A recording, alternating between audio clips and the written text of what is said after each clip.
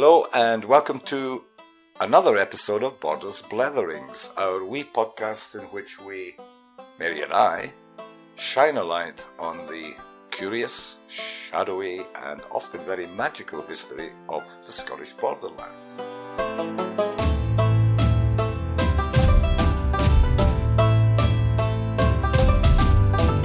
Mary, we didn't record last week because you had lost your voice. Everything okay now? Absolutely fine, and I'm sure several of my friends and relatives were quite happy that for once I couldn't talk. They got peace and quiet for all the week. Good start. God, you two talk too much. Yeah. Before we start today's instalment, a few things have been coalescing, coming together in my mind of late. Mm-hmm. If I can take you back a little while, when Miriam, my partner, and I first moved to the Borders, Cassie was a puppy. Mm-hmm. And so I tried to find increasingly interesting walks for Cassie, replete with rabbits, squirrels, and other things to chase. So this took us around the Borders in many, many locations. And it occurred to me slowly, because of my interest in language, that a lot of the location and place names seem to me to have a kind of Welsh influence. Uh-huh. Although I wasn't quite sure at the time. Mm-hmm. And then if we move on a couple of years to when Miri and I moved into the village of Stow, and Cassie and I would visit you at the Stow Gallawater History Archive to see what you were doing, because Cassie loved it there, as you know. You would often talk about a group of people called the Gododin. Yep. And I would often leave the History Archive thinking, you know, if Mary were ever on Mastermind, the Gododin might well be her specialist subject, although I knew very little about them. Uh-huh. And here's the thing.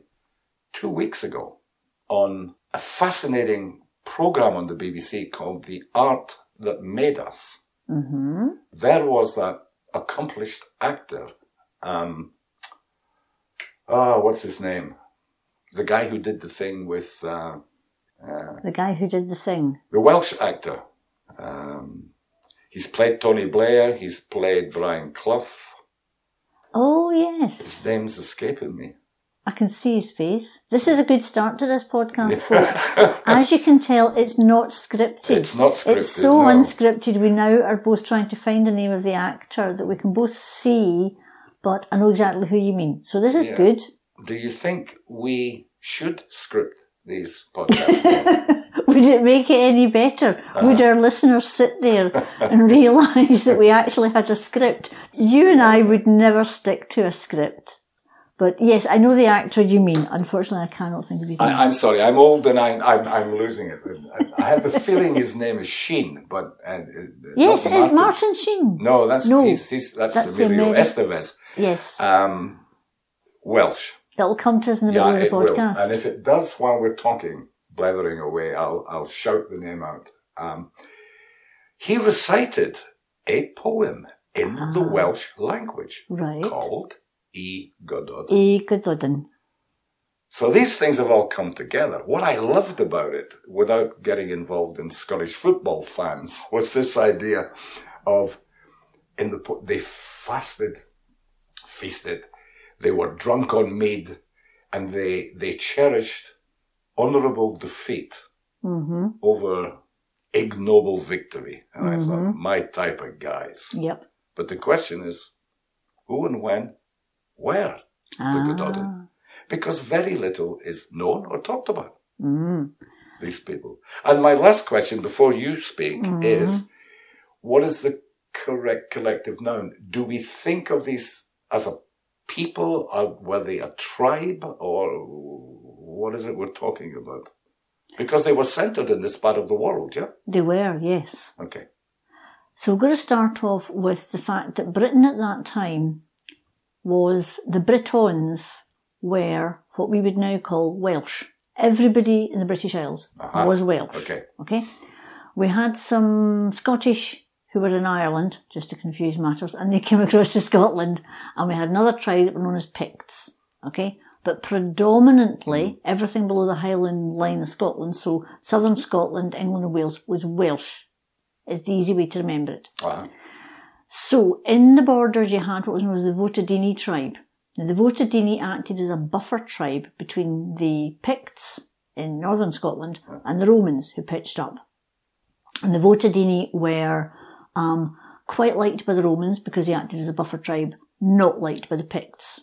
Yeah, okay? Votadini itself sounds like a Roman name. It was a Roman name. Yeah. But the rest of England and Wales, they were what would become the Gododdin. So, after the Romans leave, the Votadini realise that actually they're on a hiding to nothing because everybody's looking at them and saying, you were pals with the Romans, we don't like you. And they sort of dissolve away and you get the Gododdin coming in. Now, the Gododdin they stretch from Wales all the way up to the borders and right the way up to the River Forth. And up here in the borders, it was known as Hen Ogledd of the Old North. And that's what they were named by the Welsh. We were the Old North. And you're right about the poem Y Gododdin, which is where we get most of our information about them. And did you know that the place that they feasted in for an entire year was Edinburgh? Yes. Because that was their capital. Duneidon. In Duneidon, yeah. The interesting thing is, I learned from this yet unnamed actor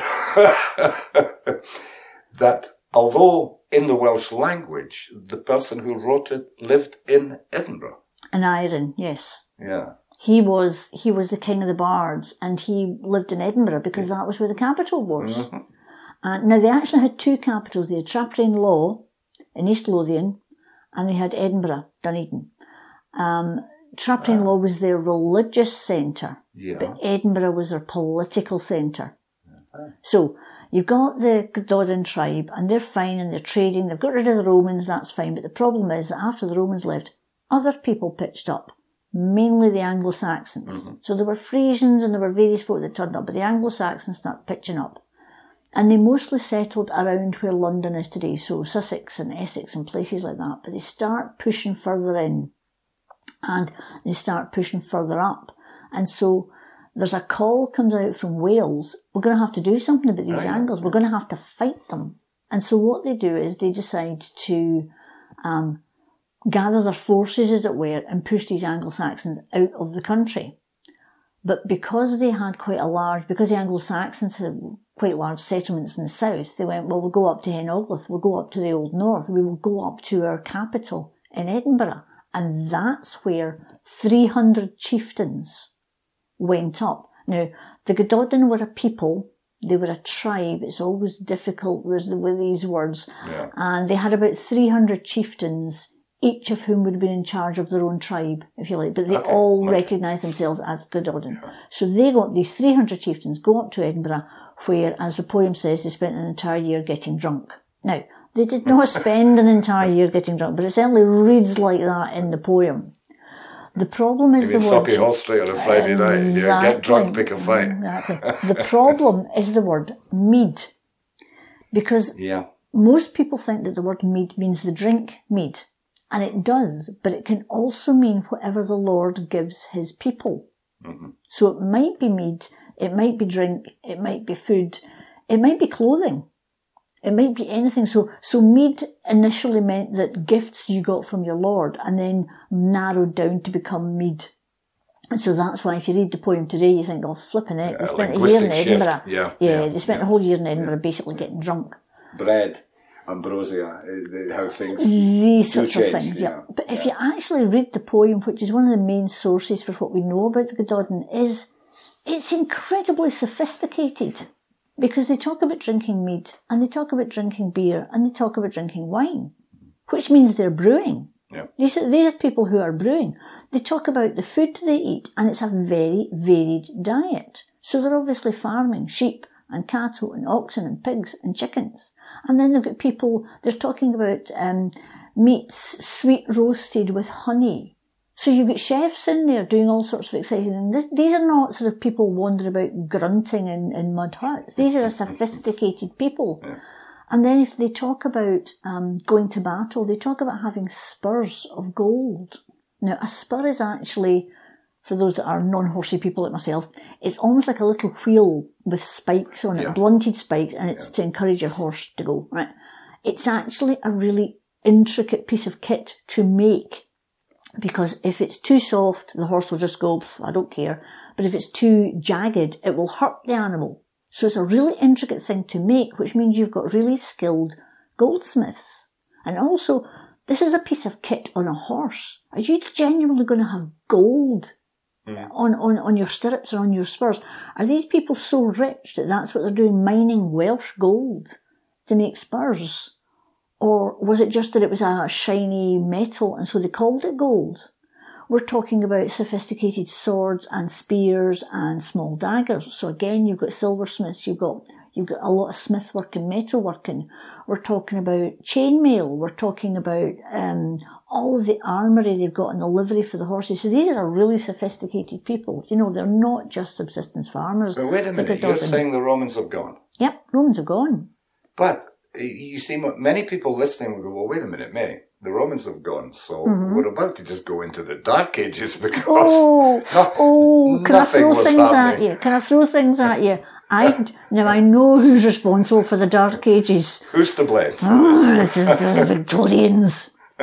There was no such thing as the Dark Ages. Indeed. Yeah. And that's the problem, is that has hung over. And people like the Votadini and people like the Gododdin and all of these different tribes, it's just assumed. Whitewash that. We'll whitewash that. And I will come back to that for a rant later on, I can assure you. Good on you. But these were really sophisticated people. I mean, the very fact that you've got a poem that lasts for 98 stanzas, which is, I would say, stands in equal stead to Homer's Iliad or Odyssey. And yet that's taught in schools as this great poem. The E. Gododdin is not. I heard nothing about the Gododdin at high school. Yet the Odyssey, the Iliad, very familiar with it. Yeah, the Odyssey and the Iliad are boring. Well, they're not boring, that's unfair of me, but they're very... Now, actually, there's a difference in structure. You'll like this linguistically. The Iliad and the Odyssey tell a story. Which you can follow all the way through, and you've got all the different characters and what they're doing and why they're doing it and all the rest of it. The Gododdin doesn't do that. What it does is it tells you of the big battle they had, but in that it tells you about the people. But it tells you about the battle. It's a series of stanzas that are vignettes about particular characters and about events in the battle. It's not an actual narrative of itself. So the people have gone up to Edinburgh, the chieftains have gone up to Edinburgh. I mean, think about it. First of all, somebody somewhere said, we don't like the Anglo-Saxons, we need to fight them. They've then had to send out to all of these 300 chieftains that are ranging in location from Wales all the way up to Edinburgh. How do you do that? They must have had a sophisticated communication service. There must have been it's not just a case of, if I don't want to use my mobile phone or technology or a postage stamp and I say to somebody, could you tell my mate down in Cardiff I want to see them? What are the chances that's going to happen? So they must have been able to send out messengers knowing that that was going to happen. These were skilled horsemen as well. So they're going all the way down, and these 300 chieftains then decide to go up to Edinburgh, which is as far away from the Anglo-Saxons as they can get, to have a conversation. They spend a year planning the battle. So the logistics of planning a battle for a year, and where are they going to stay and what are they going to do and who's going to feed them, and then gathering your horses and gathering your men and getting your armour and getting your camp followers. This is a full military campaign they are planning. Yeah. And then deciding where to have the battle. Where is the weak point for them to go to? And they choose Catraeth, which we're thinking is Catterick. And the reason they go to Catterick is because it had previously been a big military Roman base. That was important. So they knew it. Yeah. They knew what happened there. And interestingly, there are lots of sort of religious allusions through the poem. And Catraeth was very interesting because Paulinus is supposed to have done mass baptisms in the River Swale. Just after the big battle that takes place. So it's interesting that they chose the battle site. The Anglo-Saxons didn't. They were just, coming in and taking over as much land as they could, but the Gododdin come in and they make a definite point and they go down, and the battle takes place sometime before 638, because 638 is when Edinburgh falls to the Anglo-Saxons, but it's somewhere around about the year 600 that they go down and they have this massive battle. We've dated this then. To the north. Yep. Edinburgh and Dunbar. Yep. Yes. Dunbar in a sense. Yeah. To the south, how far south does their influence spread, given there is no border as we know it today? Definitely down as far as the Humber. Okay. But with very, very strong connections to Gwynedd in Wales. In Wales, yeah. Very strong. They don't call themselves the Gododdin in Wales, but they are. It's the same tribe, basically. They're just taking different names. Okay. So it's a very, very strong there. And interestingly, the poem of Y Gododdin is, of course, famous because we get the first mention of the word Arthur. Mm-hmm.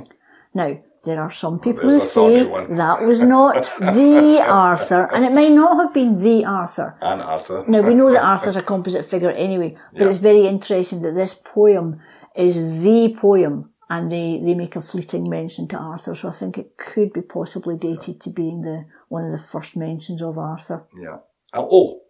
For those of you who are screaming Michael Sheen. Hey, we got there. That was the wonderful actor who recited this glorious poem in the Welsh language. Fascinating. We knew it was a Sheen, it just wasn't wasn't the Martin, it was a Michael. Martin. There we go. Yeah. But it is, Aneurin was such a good bard because you can hear in the other Welsh bards as you go on through the centuries where they talk about wishing they had the genius of Aneurin. Because he was this. This is a great, it's, as I say, it stands in equal to Homer's Iliad and Odyssey. Mm-hmm. There are 90 odd stanzas. It was written sometime between the 6th and the 9th century. There are some stanzas in there that might be sort of later editions, but it's really interesting. Yeah. And it follows the rules of oral poetry. It has repeating phrases and repeating rhythms within the poem, but there's so much. There's things like, one of the warriors is described as being like a lion, a raging lion on the battlefield, and he can slay any man. But when he's at home having a drink with his wife, he's as meek as a lamb. Which is lovely. But that's the beautiful juxtaposition, Yes. They fought like warrior poets. Yes. It's lovely. It's absolutely lovely. Yeah. The border, as we know it today, did not exist. I often put the blame on James VI first because he was so pro-union. Am I right in thinking he created this land called the Middle Shires as part of the campaign to force the union through, to prove that the union, Scotland, England, could work, that where we are today was part of what he called the Middle Shires. Yes. He was trying to flatten out the Scottishness, if you like. He was actually trying to flatten out the Englishness as well. Yeah. He was trying to make Britain into Britain, which, as a political exercise, was interesting, but considering we come from such a mixed background of Celts and Angles and Saxons and Jutes and Frisians and Norwegians and Vikings and this and that and the next thing, because we're an island and that's it, and everybody pitched up. And of course, from about, the problem we had was that the Roman Empire splits and the Roman Empire in the West falls, and there is a huge migration of peoples. Because of that, and it continues, and so you get western movement of people. Yeah. And of course, if you keep on going and keep on going and keep on going, you end up in Britain, as in, Britain, and then Ireland, and then there's nothing but the Atlantic until you hit American landfall sort of type thing. Yeah. So we have always had wave upon wave upon wave of people come here, which is the joy of being British. We're all a mixture of everybody, and it's great and it's lovely, although some people possibly don't like it. But, it's great. That's what's interesting about us. That's what makes people like the Gododdin so interesting. That you go back into this deep history and you find people like the Votadini or the Gododdin, or when they fall in 638, you've then got the kingdoms of Bernicia and Mercia and all these different small kingdoms of different peoples, sometimes fighting with each other, sometimes trading with each other, sometimes getting along, sometimes not, which is human nature. We just happen to be, it's almost as if we're sort of Europe in miniature in Britain, where we've got all these different peoples. That's a way of looking at it, yeah. And the fact is, the Gododdin were, if you like, they weren't an insular people because they were looking at the Anglo-Saxons and thinking, why are you pitching up here? We don't want you. Mm-hmm. Now, the Votadini had taken one look at the Romans and thought, we'll trade with them. Yeah. Well, that's one way to do it. Yeah. The Gododdin went, no, we're not trading, we're going to fight because we don't want you here. And it wasn't so much that they didn't want the Anglo-Saxons, it's they could see who was coming after them. It was one of those, no, I don't want you here because you're going to bring everybody over. And so they were pushing that back. And there was a strong pushback from Wales as well because they had been being pushed out by the Romans. And now here were more people pushing them out. So, there was a definite, they didn't just have a bit of a fight. It wasn't as if there were 2 or 3 of the chieftains within the Gododdin. It was an absolutely definite, we are going to fight. And they spent a year up in Edinburgh, organising it. If you read the poem, they will talk about the fact that they had 300 chieftains and the Anglo-Saxons had 50,000 men. Now, we're not into the film, The 300. It's not Sparta. But that was 300 chieftains, and each of those chieftains would have had their men as well. And so they go down to Cattraeth, and they have this huge battle, and they lose. And that's the problem, because at that time their chieftains fought. It wasn't like later on battles where the chiefs would stand on a hill. The chieftains, the vast majority of their chieftains were killed. They were killed. And so they were left with no leaders, and they were sort of subsumed into the Bernician and the Mercian kingdoms. So it's one of these... Also, they become the Gondoddin. Well, you could. Sorry, I couldn't resist that. So they didn't last for long. But they were important in their own way because of this connection between Wales and Hen Ogledd, the Old North. And that is why, as you say, we've got all these Welsh place names right the way across the borders. Yeah, I had no backstory to connect this to. It was just a feeling that I had. As you know, Mary, I'm neither an academic or a historian. But at high school, I remember being forced to sing Men of Harlech. I can think of other songs that I had to learn by rote, but I learned nothing about the Gododdin. Yes. Why? Now this is where I am. Are we talking politics here? Oh, we're talking politics here. Yes. So I'm blaming the Victorians. I like to blame people. Anyway, so we had the 1848. The British government in Westminster is looking at what's happening in Europe, and it's looking at all these small revolutions that are kicking off all over the place. Indeed. Right? Yeah. We've talked about this before, and we've talked about the fact that, as per usual, the British do nothing and then get into a panic at the last minute. Mm. And because Britain was and is a composite kingdom, they worried about that. That's why they picked up on King Arthur, who was a Welsh person, and they created him and made him Briton and British. And so good old St. George. Like good old St. George, who was Turkish. He was Turkish, wasn't he? So that's what they did. So what they looked at the best of classical education was coming from the Roman and the Greek world. So what you do is you look at our Roman past, you look at all of the Roman cities that existed in Britain, and that's your starting point. You say, right, okay, what we have is we are a civilized people, because we come from the Roman and Greek democratic principles. And you completely ignore all of the original peoples that lived in Britain. So you get rid of people like the Gododdin and the Votadini and anyone like that. And you sort of airbrush everybody out and say, well, there were Celts and there were some Picts. And that was it. Yeah. And that's it. But they're all dismissed. And even the words that we use, even the language that we use, it's Roman place names or it's Roman people names. Like the Scots, it's Scotii, it comes from the Latin, it's all the names that the Romans gave us. Yeah. And they will look at, there are some very early history books that are actually based on what the Romans wrote about Britain. And these were Romans that had never been here. Mm. You know, the fact that Braveheart has got blue woad on his face. No, he didn't. How did that come William about? Wallace did not wander about with a blue painted face. I support the best football team in the world called Hibernian. There you go. You see what I mean? So we've got all of it. And exactly. So you've got all of this nonsense, because if you can root your composite country in a democratic principle, then there is no need to split it apart. Yeah. So what you do is you ignore Scotland and England and you just call everybody British, and there's North British or there's West British. we're all British. We'll ignore all of the messy bits because they've got the Votadini and the Godin and where were they and where was Mercia, and it's all a bit messy, isn't it? So we'll just ignore all of that and we'll say we were Roman and that's it. And it means that we end up ignoring who we were, where we came from. And there's nothing against the fact that the Romans came over here, and they did. But equally the Gododin were here as well.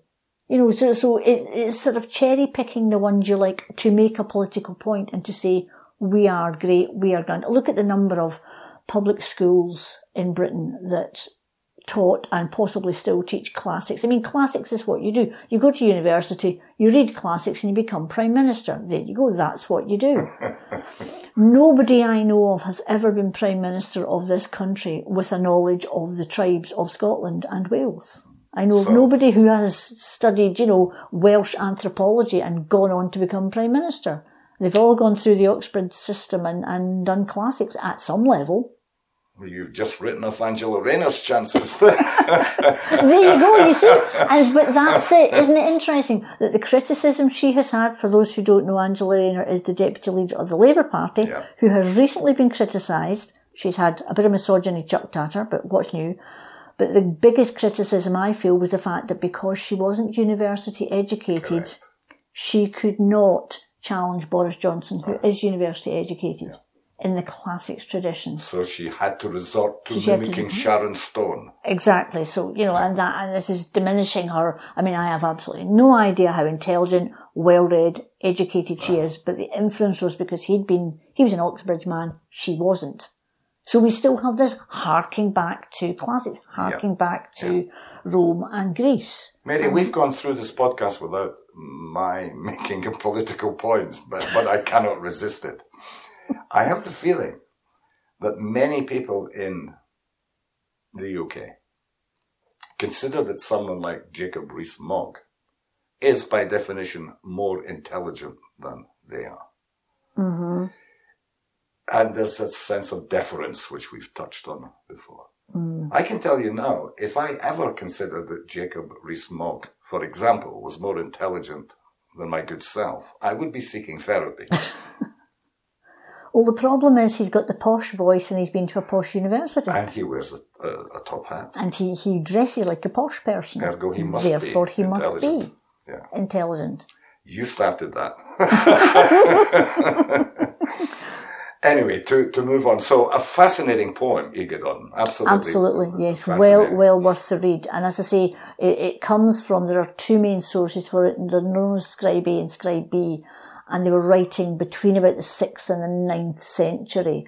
There are some stanzas that are possibly a little bit later. Mm-hmm. For example, there are mentions about the word matins, the sort of, which is a particular time of day within the monastic calendar. And there weren't quite monastery rules set up in Britain at that point. But the fact that religion is mentioned, early Christian religion is mentioned, and as I say, they go down to fight this battle at Catterick where Paulinus had those mass baptisms, is interesting. But it was glorious defeat.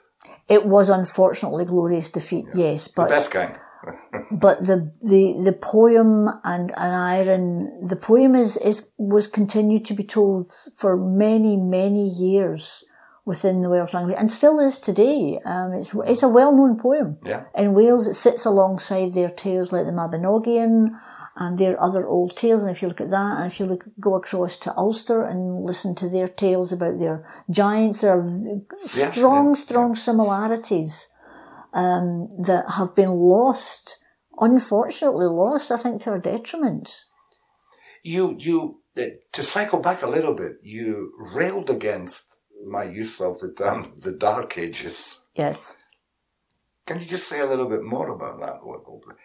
Why do we have this period in popular history then called the Dark Ages? The Romans have gone. Yep. It's the end of the world as we know it. Of course, because they're civilized. And therefore, why has that myth persisted? Until Christianity gets embedded in, until we get proper text, there's a period of about 400 to 500 years where we don't have a lot of texts. Now we have lots of other things. We have lots of artifacts. There's a lot of art. There are sculpted stones. There is burial grave goods, all sorts of things. But because it's not text-based, it's considered the Dark Ages. Once the scribes come in, once the manuscripts start to get made round about the year 1000, then all of a sudden that's fine again. But that period is, because the assumption is that the Romans were civilizing, and then when they left, we all just, I don't know, started scratching ourselves and eating grubs or something. I've no idea. And then when the church gets finally established and starts having monasteries and starts producing these beautiful manuscripts, then we're out of the Dark Ages. I mean, at one point in the Eagledoddin, they talk about the chieftain warriors wearing ringlets of amber worth a year's worth of wine, beautiful jewellery that was used. And again, that shows to me that they were actually trading, because you don't get a lot of amber in Britain. You get amber in places like Bohemia and Moravia. They were trading continentally. But because that wasn't written, and something like the Eagledoddin, well, it's written in Welsh, so we don't want Welsh, thank you very much. We want Old English. Because, we just don't want it. If it's not Roman and Greek and classical, or it's English, we're not interested. We don't want to know. Power. Exactly. Yeah. Exactly. You're right. My mind's running forward to Erasmus and Martin Luther arguing about the written word and the Pandora's box that might open. Yeah. I have seen a sculpture that is dated from the time of the Gododin that we're talking about. And it's as much everyman as Max Ernst's The Scream, It is this beautiful visual image. Yes. Free of words. Yes. But that's the problem, is because the Victorians had a huge drive on literacy, which was a good thing. But because of that, they gave primacy to text. And you still get that in education today. I'm now going to have a rant about the education system. We still give primacy to those whose intelligence helps them read a book. Whereas people who are creatively intelligent or intelligent in different ways are just, IQ tests were always based on textual matters. Correct. Yeah. So that's the problem, is that if you give primacy to text and you look at a period in history where it's about 400 to 500 years where you don't have text, then, because you get the same thing with when the first explorers arrived in places like Australia. And they looked at the Aboriginal people and they did not have written text. They had an oral tradition. Yeah. So it was, they don't have any history. You look in the United States of America, you've got the Native American peoples. A lot of them didn't have written text, they had oral traditions. So the assumption is they have no history. I have spoken to Americans and they'll say, but we don't really have any history going back before, 17 whatever. And I'll say, you Native American people living there for 10,000 years, but they don't see it because it's not written down, it's not textual. We still have that emphasis. I remember when I lived in the States, Doug, we're going to go up to Pita in Provincetown. There's a whaling museum there from the 17th century. And I say, in Edinburgh, I drink in a pub. The dates from the 13th century. Yeah. What are you people talking about? Yeah. And so if you have that Dark Ages, then what happens is people like the Gododin just disappear into that Dark Age hole. Yeah. And that's why there are fascinating people that were around for a long time, and yet we don't seem to know anything about them. This has to be rectified. Yeah. This has to be the rectified. Gododin were around for roughly the same time as the British Empire. Roughly the same amount of time. Yeah. And yet we seem to know very, very little about them. Not just that we know very little about them, but the vast majority of people don't even know they existed. And that, I think, is to our detriment and to theirs. And their legacy? Their legacy is, if you read the poem and really read that poem, they can take you back to a fascinating world, a world of excitement, a world of fear, a world where people are under threat, where people are making friendships and they're making companionships, and a world where ordinary people are trying to live their lives in extraordinary times, and there are lessons for us there. Yeah. Talking of epic stories that we do know, a favourite movie of mine is the Coen brothers, O Brother, Where Art Thou? Which is their take on Homer's Odyssey. It's a fascinating piece, and it's about these very things. Yes. friendships, trust. Yeah. The search, the quest. Mm-hmm. But set in modern times. Absolutely. Do you have a story to end on? Something that we can remember the Gododdin by? We all need to get into our history books and find out more about them. You've certainly got me much more interested in. I would dread to try and think. I would fear to try and do anything other than say to people, go and read E. Gododdin and just immerse yourself in that world of mead, of feasting, of warriors, of battles. Yeah. And see where your deep roots come from. The roots. Fascinating. Mary, thank you very much. Of all the podcasts we have done together, I would say this is one in which I have learned even more than I normally do when I'm chatting away to you.